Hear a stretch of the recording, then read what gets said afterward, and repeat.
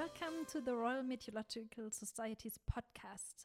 My name is Caroline. I'm doing climate science communication for the Society, and I'm here with Liz. Yep, so I'm Liz Bentley, Chief Executive here at the Society. And our topic today is how a weather forecast made history. So we have a lot of media interest at the moment around the 75th anniversary of the D-Day landings. And they happened at the 6th of June 1944. And D-Day is known to be the beginning of the end of the Second World War. So it was the Allied invasion of the Normandy with the ultimate goal to free Europe from Nazi Germany. And the D in day actually stands for only day. So one didn't know on which day this operation was taking place, and weather played a really important role in this. Liz, could you tell us why weather was such an important issue?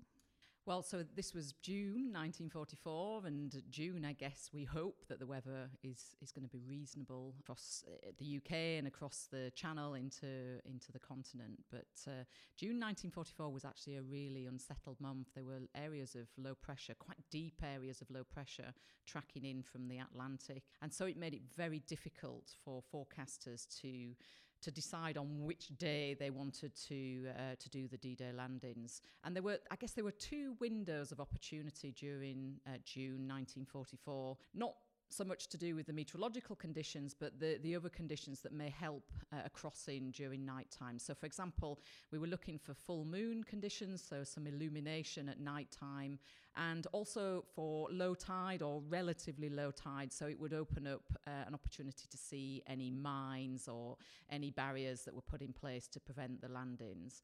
And there were only two windows of opportunity, one near the beginning of June, so around the 5th and 6th of June, and then a second window later on in June, around the 17th to the 20th of June. But June itself, as I say, was particularly stormy. So trying to find even a 24-hour window of opportunity was very difficult.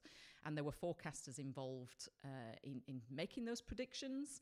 And one of those forecasters was Captain James Stagg. When we think about the forecasting back in the days, how can I imagine how did that take place, and how is it perhaps different to today?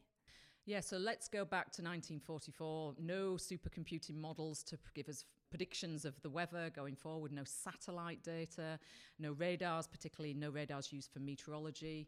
It was really down to basics. So some surface observations or sea observations, so people manually taking observations of the weather, and a weather forecaster drawing up a synoptic chart, so areas of low and high pressure and the isobars that circulate around these areas of low and high pressure and weather fronts, just looking at surface observations.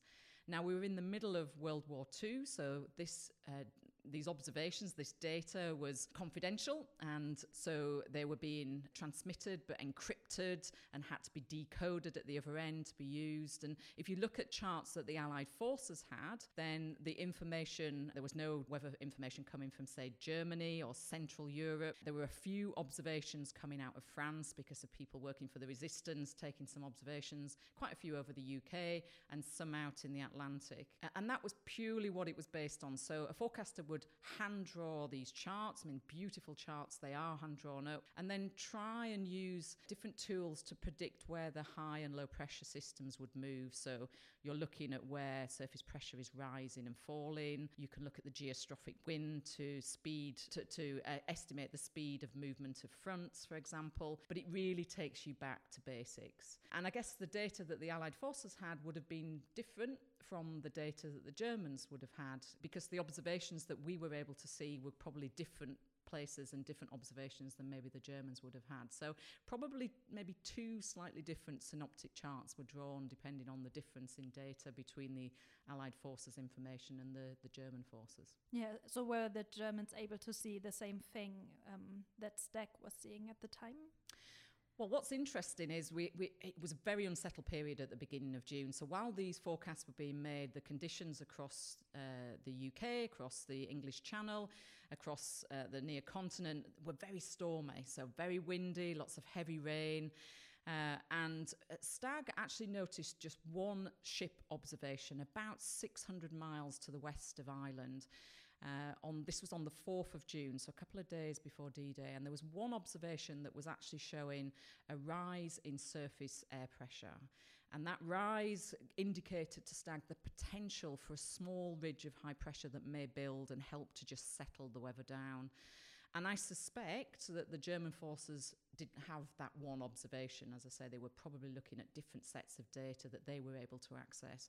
And it was probably that one observation that really started to lead to the potential window of opportunity. Now, Stagg wasn't alone in producing the forecast. He worked within a team. He was representing the British Royal Air Force. He was a group captain and the kind of lead chief meteorologist at the time. But there were different teams of forecasters working for the Allied forces, some from the US, some from the Royal Navy, and each of them would probably have had a slightly different opinion on what the forecast might be. So Stagg definitely needed to kind of consult with the other teams and I guess persuade the other teams to recognise the importance of this one observation out to the west of the UK. So is it known whether they agreed at the time on the forecast, or who was the one taking the decision in the end? So I think there was quite a lot of disagreement around this time, and I think even Stagg probably to a certain extent wasn't overly confident in this one observation. Sometimes you get spurious observations that can come in. And it was on the morning of the 5th of June when the forecasters met again with General Eisenhower, who was the supreme commander during this Allied force campaign to do the D-Day landings,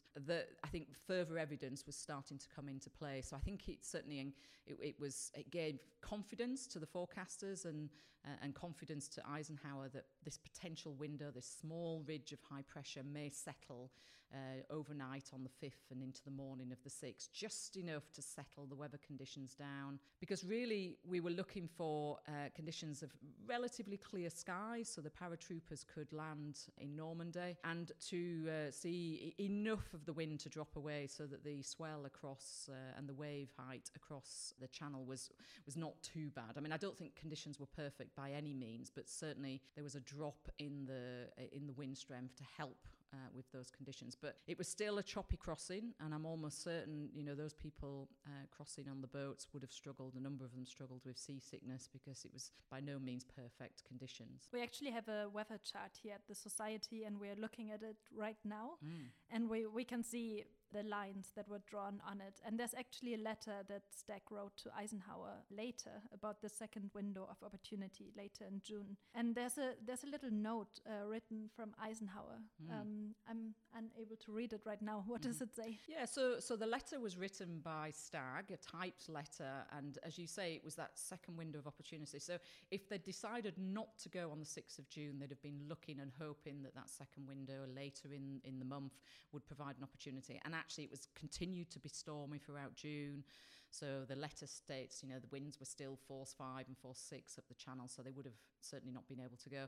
And there's a little handwritten note, as you say, by Eisenhower in the top right-hand corner, just saying, thank the gods of war we went when we did, because, they would have lost another opportunity to go if they hadn't have gone on the 6th. I suppose the effect of surprise was also quite important. So it was really this weather forecast that made history and allowed the Allied forces to do the D-Day landings. Yeah, that's right. I think that is another part to the story. As I say, it was just one observation that I think gave an inkling that there may be an opportunity to go on the 6th. And I don't believe the German forces had that information and probably looked at the weather conditions outside their window and thought, nobody's going to invade with conditions like this. No one's going to make that crossing across the English Channel. So I think the German forces were probably not as prepared as they would have been, weren't expecting there to be any sort of Allied Normandy landings.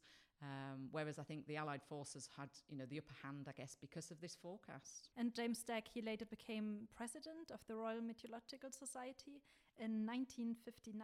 And he's really well known within the weather community, but actually not so well known in his hometown, Dalkeith. And to honor his contributions, there will be a plaque being unveiled in his hometown just on the 75th anniversary of D-Day. So if you want to find out more about Stagg and the forecasts around the D-Day landings, just come to our website, amits.org, and we put together different resources, papers and weather that are freely accessible for you right now. And yeah, we hope you enjoyed this podcast and listen to us the next time. Bye. Bye for now.